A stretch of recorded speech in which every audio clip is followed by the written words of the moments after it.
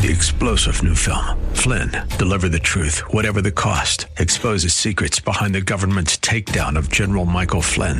Flynn knew what the intel world had been up to. He ordered the first audit of the use of contractors. This set off alarm bells. He told the truth. He was the most dangerous person for Donald Trump to hire. They had to get rid of Flynn.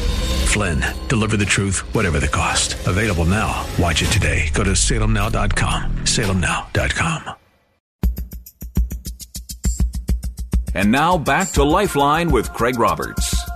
Whether we're talking about Egypt, Tunisia, Libya, Iraq, Afghanistan, or any Islamic country in that part of the world, can they actually adopt a Western style of democracy as we see it? Or is that even possible? And what about the greater worldview when we talk about the issue of Islam residing side by side with other worldviews, such as the Judeo-Christian worldview? Is it possible? Can true coexistence happen, or is this simply a myth? Well, my next guest, I think, would suggest that this is nothing more than wishful thinking. Robert Stearns is Executive Director of Eagle's Wings, an international relational network of believers, churches, and ministries. He is an author of a new book entitled No, We Can't, Radical Islam, Militant Secularism, and the Myth of Coexistence. And Robert, thanks for being with us on the program tonight. Well, Craig, it's a pleasure to be with you and all the KFAX family out there in San Francisco. You know, I am reminded of a statement that was made back in the 1990s on the heels of the riots that took place in Los Angeles and other parts of the West Coast, that following the jury trial of the 4 cops that were accused in the beating of Rodney King. And after several days of rioting in the streets, and there had been loss of life and so forth, Rodney King asked a very poignant question on television. With teary eyes, he asked, "Can't we all just get along?" And there seems to be some level of which that sort of sentiment is being repeated today when we see the kind of violence taking place in the Middle East, when we've seen the attacks on the United States at the hands of those who at least claim to be Muslims since the first initial 93 bombing of the World Trade Center, then, of course, again in 2001 and ongoing. This big question, when we talk about these two very different worldviews, and I think for the sake of conversation, it's fair to lump Judaism and Christianity together as one worldview, at least sharing the same God, and then Islam on the other side. Can't we all just get along? Well, you know, it certainly would be wonderful if we could, and I think that those of us in the West who really view religious freedom, basic human rights, the kind of human rights that are enshrined in the Universal Declaration of Human Rights of the United Nations, we really wish that that was the case. But unfortunately, what I believe is happening, Craig, is that we are trying to interpret a Middle Eastern and Eastern mindset through a Western lens. And it just doesn't work because words don't have the same meaning. And I want to hasten to say that what we're talking about here, what I talk about in the book, is the radicalized portions of both Islam and secularism. Certainly there are millions and millions of peaceful Muslims. They just want to raise their families. They're good citizens, etc. But there is a well-funded, militant, growing aspect, specifically within radical Islam, that is causing a serious global turmoil and unrest. And it's not going to go away. If anything, it's increasing. And the West has to get its head out of the proverbial sand and begin to really take a look at the realities of what's happening on our watch.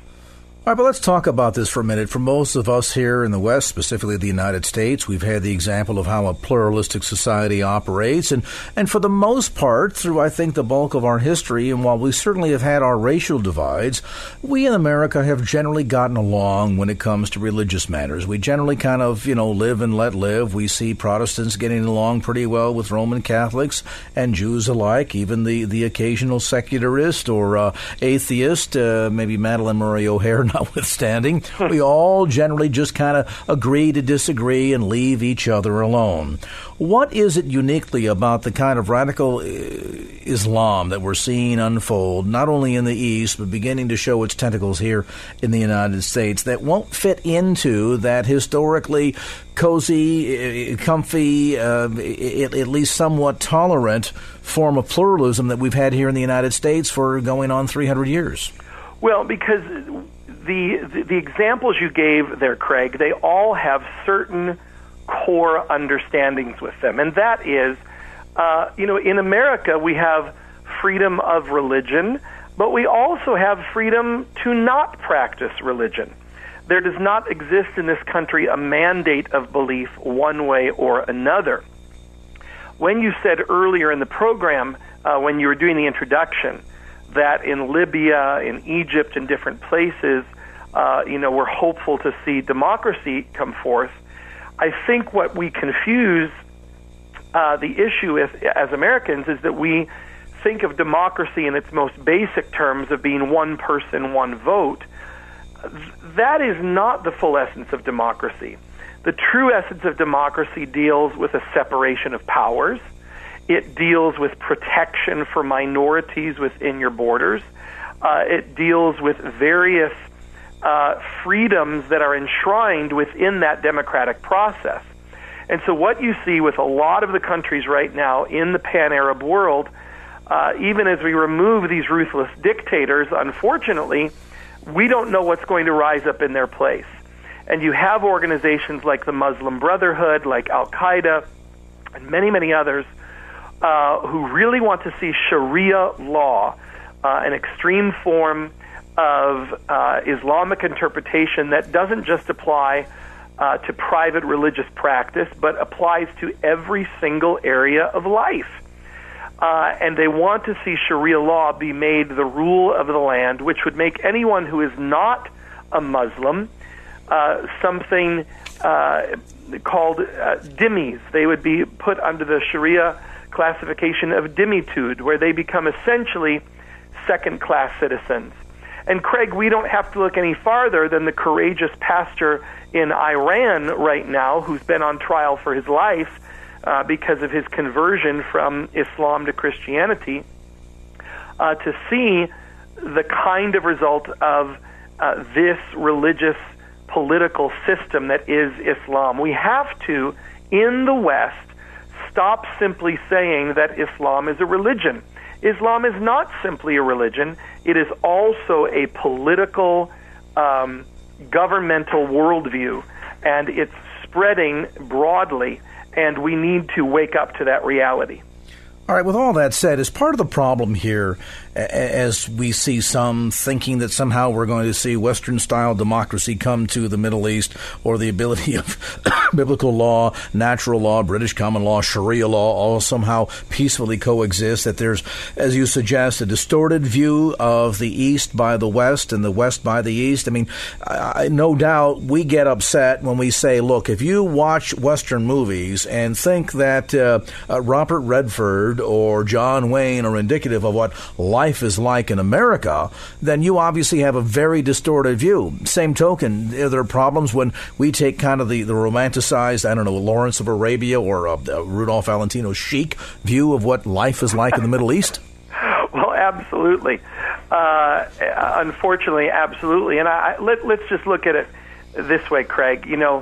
Several months ago, there was all the brouhaha in New York. I live in New York, regarding the potential of what they called the Ground Zero Mosque, and were they going to build a mosque near the Ground Zero site? And I'm not going to weigh in on that issue right now, but I want to raise the point that, those who practice the Muslim faith build mosques here in America on an ongoing basis, as they should be allowed to. This is a country that practices freedom of religion, and I'm glad that I live in a country that practices freedom of religion. But here's the point, Craig. Why don't we see that reciprocity extended to the Muslim world? Why don't we see Christians allowed to build churches in the Muslim world? Why do we see in Egypt our Egyptian Coptic brothers and sisters, the Coptic Christians who are being martyred for their faith? Why don't we see them able to practice their faith in safety and freedom? Egypt receives the second highest amount, or did at one time, the second highest amount of foreign aid from this nation of any other nation on the planet. That's our taxpayers' dollars, and we should absolutely insist that if Muslims are going to have freedom of expression, freedom of culture, freedom of worship here in the West, in America, in Canada, in Europe, well, then it's time for the Muslim world to open up and express reciprocity and allow for freedom of religion in these other countries. We're going to take a time out, come back to more of our conversation tonight with Robert Stearns, author of No, We Can't Wait, Radical Islam, Militant Secularism, and the Myth of Coexistence. When we come back, we'll understand a bit more about these two diametrically opposing worldviews and why the notion of coexistence just doesn't make any sense when we talk about our differing values. I'm Craig Roberts, back with more on this edition of Lifeline.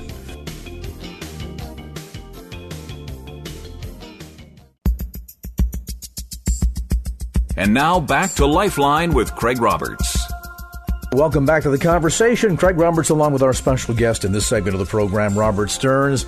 Robert is the author of a new book entitled No, We Can't, Radical Islam, Militant Secularism, and the Myth of Coexistence. Now, again, I think it's a difficult point of comparison, Robert, for many Americans, many of us here in North America in particular, in that we've seen in countries like the U.S. and Canada the ability of Protestants and Catholics and Jews to, generally speaking, all get along. Now, truth be told, we serve the same God. We enjoy and read from the same holy scriptures, at least for part of it, and we generally share the same values. What is it uniquely about Islam that sets it apart from the ability of getting along with the three major religions here in America? Well, to understand that fully, you need to go back and understand the beginnings of the Islamic faith. Jesus, of course, preached the message that we're going to love our enemies. And the end of his ministry, he gave his life up. He became our sacrificial lamb and gave his life up. The story of Islam is very, very different. The story of Islam under the leadership of its founder, Muhammad, was extraordinary expansion by the sword. And so where Jesus led 12 apostles by washing their feet and feeding the multitudes, Muhammad led his disciples in conquering by the sword. And that is not a matter of bias, that is not a matter of prejudice, that's a matter of Islamic history and Islamic fact. And so intrinsic to the Muslim history, Islamic history, is this concept of jihad, is this concept of expansionism. Now, are there Muslims who have redefined jihad as that internal struggle of their faith, et cetera, et cetera? Of course there are. There are thoroughly modern, reform-minded Muslims who do not interpret the Quran that way. And I'll tell you what, Craig, when I wrote this new book, and of course you've been saying the title, No, We Can't. It's not exactly the most pleasant, encouraging title for a book. But I have had several Muslim friends. I had a conversation last week with a professor, a Muslim professor at a major American university. I won't name the university, but if I did, everyone in America would know this university. And the Muslim professor to me came and said, thank you so much for speaking out on these issues, because when the West is too PC, when we're too politically correct to call out the reality of the portion of the Islamic world that is moving in extremism, then it makes it that more difficult for reform-minded Muslims to see their faith advance into new levels of interpretation. So why is it more difficult? Because I believe much, if not most, of Islamic history has been expansion by the sword. Well, that brings us to an interesting juncture here then, because that would suggest that, whereas Judaism tends to kind of keep to itself, Roman Catholicism perhaps less so, though there certainly are evangelistic components to it, as well as Protestantism, to be sure. But nevertheless, it's done in a loving fashion. This is not an attempt toward world domination, but rather spreading the word throughout the world that people might voluntarily, recognizing their free will and responding to the gospel of Jesus Christ. That said, you're suggesting that the paradigm under which Islam typically spreads is not through gentle persuasion, but domination by the sword. And we certainly see some evidence of that repeated throughout history. And I would suppose in that regard, then, it can potentially, from that world domination viewpoint, be as dangerous as Hirohito, Hitler, or Mussolini. Well, now let's be careful to remember this. Christianity had its own season of expansionism by the sword when we look back at the Crusades, et cetera, et cetera.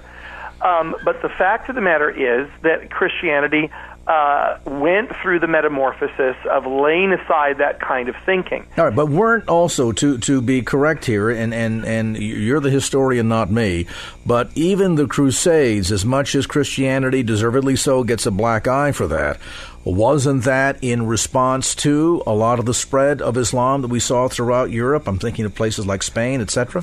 You absolutely are historically correct in that fact, and that's a point that many folks need to remember. The Crusades all too often were a response to Muslim aggression.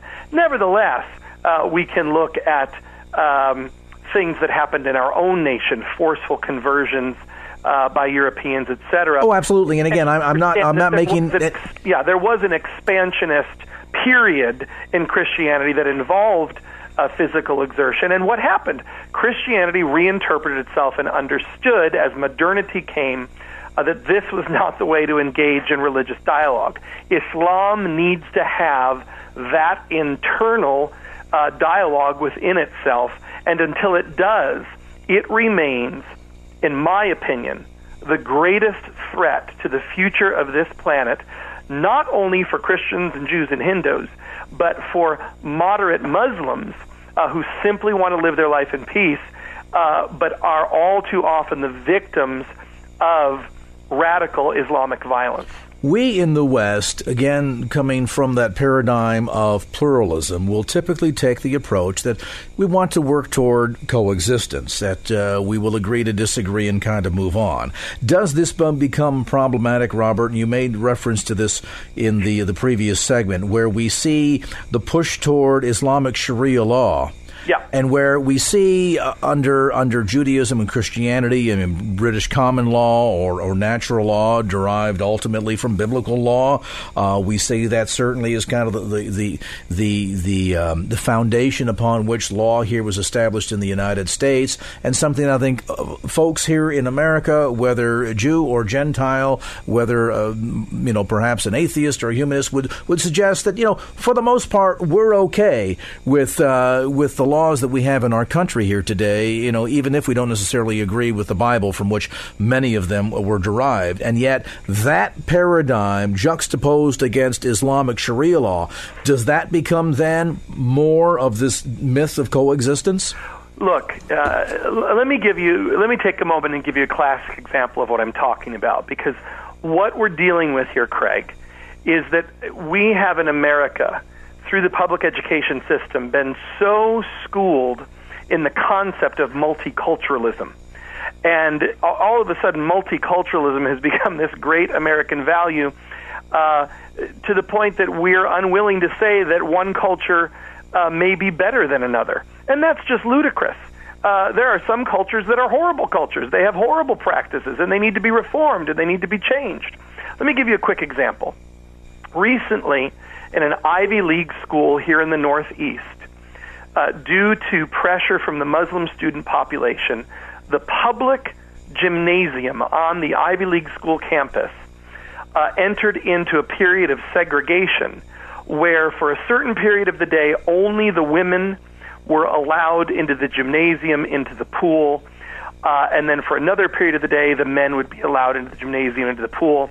And this was all done to accommodate the Muslim student population, to the inconvenience of all of the other students from all of the other backgrounds who had paid their tuition, who had paid their student fees, but were now inconvenienced and not being able to use the gymnasium facilities, etc., during these hours because of this segregation. Now, could you imagine, just imagine for a moment, that any of the great Christian colleges across the nation, Liberty University or Biola or Oral Roberts University or whatever, that they had segregated the sexes during a portion of the day? Can you imagine? I mean, it would be CNN. There would be commentary that here we are, the right-wing evangelical Christians are dragging back women's rights and, segregating the sexes, etc. Well, no, none of that outcry happened. Why? Because this first nod to Sharia law was couched under the term of, well, that's their culture, and so we want to respect their culture. Now, let me give you a second example, and this goes to the second portion of the book, which deals with militant humanism. My aunt is a guidance counselor at a public school here in New York, and her granddaughter, a year or two ago for Christmas, gave her a little poinsettia plant. And my aunt brought the poinsettia plant in and set it on her desk at the high school where she's a guidance counselor. And don't you know, Craig, that by the end of the day, the administration had come over to her and said, I'm sorry, you'll need to take that plant home. That's a violation of the separation of church and state. I'm looking for the line in the Constitution that says, thou shalt not bring poinsettia plants to school for fear you may offend someone. This is where we have descended to in this country, that we will segregate men and women in a public gymnasium forum and just kowtow to that under the guise that we don't want to offend Islamic culture, but we're terrified of a poinsettia plant that comes from the Christian tradition. Let's pause on that point, and Robert, I'm going to ask you to linger for a couple of extra minutes here. There's so much more to discuss. I particularly want to talk about then the clashing of these two worldviews and how problematic all of that is and what it means when we say differing values. And to be sure, let me hasten to say that there are plenty of Muslims that live in America today that certainly value much of what we also value that don't happen to be Muslim, meaning that they want to, live out their lives, earn a decent living, enjoy a home, someday retire, raise their children, have families, all of these things. They certainly value all of that. Where is there then this great departure that suggests, even by the title of Robert's new book, No, We Can't, The Myth of Coexistence? We'll talk more about this as Lifeline continues.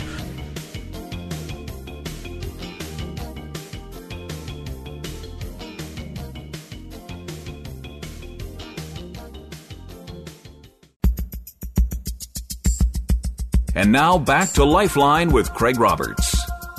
All right, back to the conversation. Robert Stern. We're talking about his new book, No, We Can't, Radical Islam, Militant Secularism, and the Myth of Coexistence. Let's talk about these differing values for a moment, because at the core, when we talk about differing worldviews or differing world values, maybe this will give us a better understanding of why you have drawn the conclusion that this idea of coexistence is a myth. Well, absolutely. We have within the classic Judeo-Christian worldview, Craig, at the end of the day, we have a culture that values life. We have a culture that absolutely values life and sees life as sacred and sees all human life as an expression of the image of God. Each human being is created in the image of God and is endowed then with dignity, with purpose, with value. When you look at these other two worldviews, when you look for a moment at militant secularism, we're not talking about your basic agnostic down the street. I'm talking about those who are really committed in their militant atheist worldview. Bill Maher comes to mind on HBO. Some of these folks that are really radical in their belief system. Well, if you're in an ultra materialistic worldview, then the fact of the matter is, human life has no value other than for its own pleasure. in a materialistic universe where your last breath is what it's all about, why should we care for our elderly? Why shouldn't euthanasia be an option? Why do we worry about abortion? There's an overall devaluing of life and a sterilization that comes to the process. Well, you say, Robert, but that's not the case with Islam. They believe in a creator. Well, they do believe in a creator, but many, many times around the world, this chant, this mantra is heard, which is that Islam loves death more than we, the West, love life. Let me just tell you a story. I do a lot of work in Israel. I go back and forth on a consistent basis to Israel and have for 20 years. So it gives me a very unique perspective on these situations. There is, right now, within the leadership of the Palestinians, a woman who was recently elected to the Palestinian parliament. She has 5 sons. When her 4th son became the 4th martyr of her 5 sons, in other words, son number 1 blew himself up, son number 2 blew himself up, son number 3 blew himself up, and then son number 4 blew himself up, the woman got on television and said, I'm just overjoyed, and I hope that my 5th son follows in the path of his brothers and becomes shahada, becomes a suicide bomber. And so the community there promptly elected her to the parliament. And these are the people, the kind of people that the Israelis are having to negotiate with. We're dealing with a society within radicalized Islam, and I'm going to just keep hammering it home. We're talking about the radicalized portion of Islam. But they are more committed to a culture of death, a culture of jihad, than the West is committed to a culture of life. And so we really do have serious, serious trouble on our hands, and it is time for those of us who live in the West, if we have any concern for the kind of world that we're going to leave to our children and grandchildren, we've got to wake up to what's happening in our generation. All right. Now, you're making some clear distinctions here, and I want to underscore this, because we look historically, for example, at what I'll call secular Islamic society. That might contain, for example, what we saw for 30-something years in Egypt. I'm not suggesting or giving a nod in any direction of favoritism toward Hosni Mubarak at any level whatsoever. But largely the Mubarak regime was a secular society. They kind of left people alone. For the most part, Coptic Christians could kind of coexist, albeit kind of quietly in the background, but they were generally left alone. Mubarak now out of the picture, we begin to see the rise of Sharia law and, most importantly, the beginnings of the denomination, potentially, of the Muslim Brotherhood. All of a sudden, Coptic Christians are being attacked, and the churches are being set afire, and all of a sudden now a very hostile environment is being created for them. We've seen that also in Afghanistan and Iraq, where in recent years the Christian populations in those countries are now a shadow of what they once were. Well, I just heard the other day that the last Christian church in Afghanistan has closed. Let's use an even more stark example, Craig. Let's use Turkey. I mean, Turkey for years was the classic example of a modern, secular Islamic state. The founder of modern Turkey, Ataturk, was absolutely adamant that it was to be, kept as a secular state with Islamic traditions. Well, what has happened here over just the past several years? As elections have gone on in Turkey, even though they were being considered for membership into the European Union, Turkey has moved farther and farther and farther to the right into levels, more and more levels of Islamic fundamentalism. So even though it's not a convenient truth, even though it's an uncomfortable truth, the fact of the matter is, in much, if not most, of the Arab Muslim world, the trend is toward a more strict and fundamentalist interpretation of Islam. Unfortunately, we have very few examples where things are trending toward possibilities that could be more peaceful, which would then lead toward coexistence. As this trend is taking place, we're talking about a religion, Islam, that's been around since the 700s. Why all of a sudden, 1,400 years later, is it becoming so radical? A time out will answer that question. Robert Stearns, our guest, to look at No We Can't, Radical Islam, Militant Secularism, and the Myth of Coexistence. Back with more in a moment.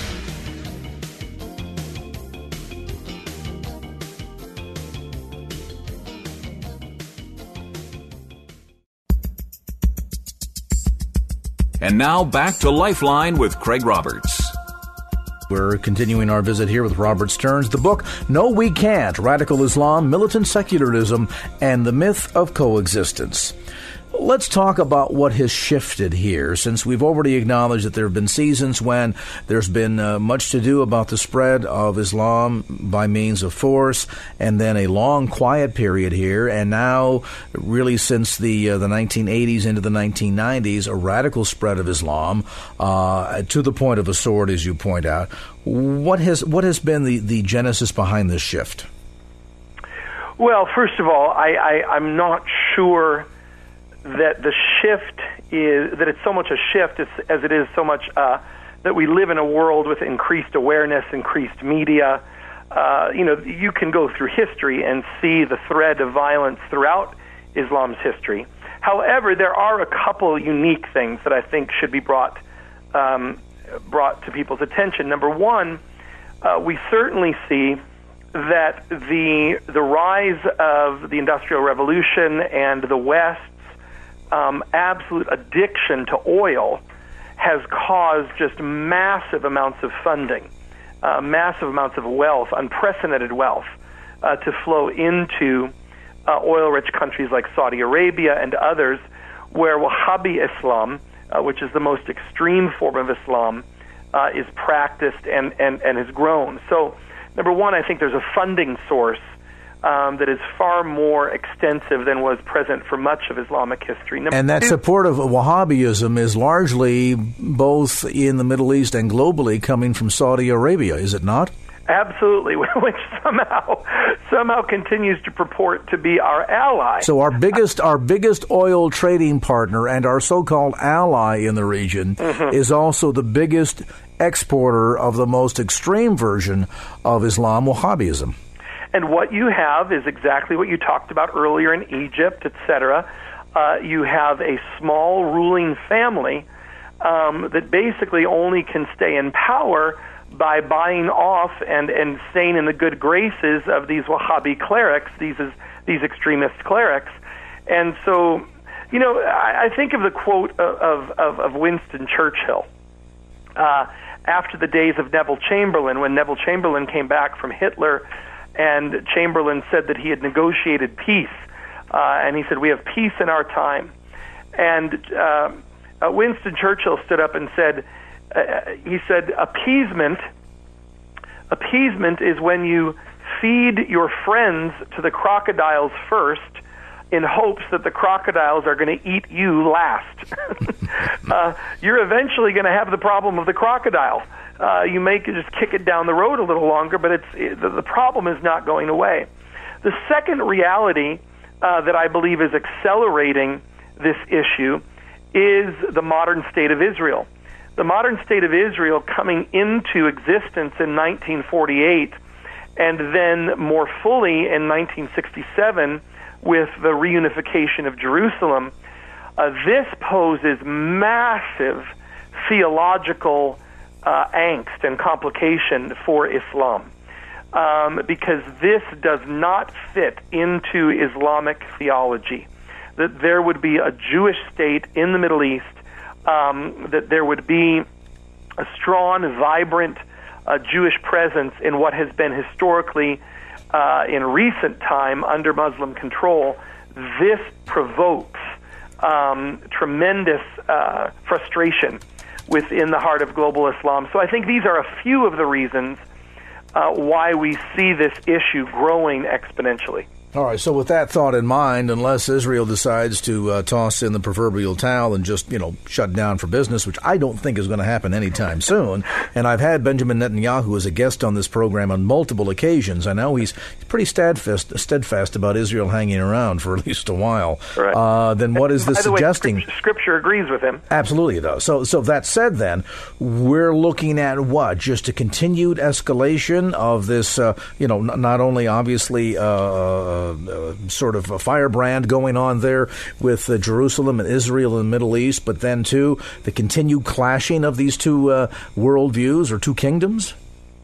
Well, Scripture is pretty clear, and I am not one who bangs the eschatological drum. I'm not one of these who I think we have to be wary of setting dates for the return of the Lord and all of these issues. Now, don't go picking on Harold Camping. But I tell you, when we read Scripture, I'm telling you, Craig, reading Scripture is like listening to the evening news. I mean, you read Scriptures that say that in the last days, Jerusalem will be a cup of reeling, a cup of controversy that all the nations will drink. Well, we see it happening every day at the United Nations. We really are pressing into unprecedented times. So what do we do? Number one, we as Bible-believing Christians must come into alignment with God's heart for the city of Jerusalem, God's heart for the Jewish people and the state of Israel. I absolutely believe that is a responsibility incumbent upon us, not only as Christians, but also as Americans. We must begin to educate ourselves and to stand with the Jewish people and the state of Israel. Number two, God loves Muslims. He's just crazy about them. He loves them. He wants to see them blessed and set free from a spirit of violence. We need to pray that God's love will begin to just sweep across the Muslim world. We need to pray for a raising up of missionaries of courage. 100 years ago, we had missionaries who would just boldly go into the dark places of the world, knowing that they would pay with their very lives for the spread of the gospel. We need to pray for that kind of zeal to rebaptize a new generation of Christian missionaries, and that we would see the Muslim world absolutely one with the love of Christ.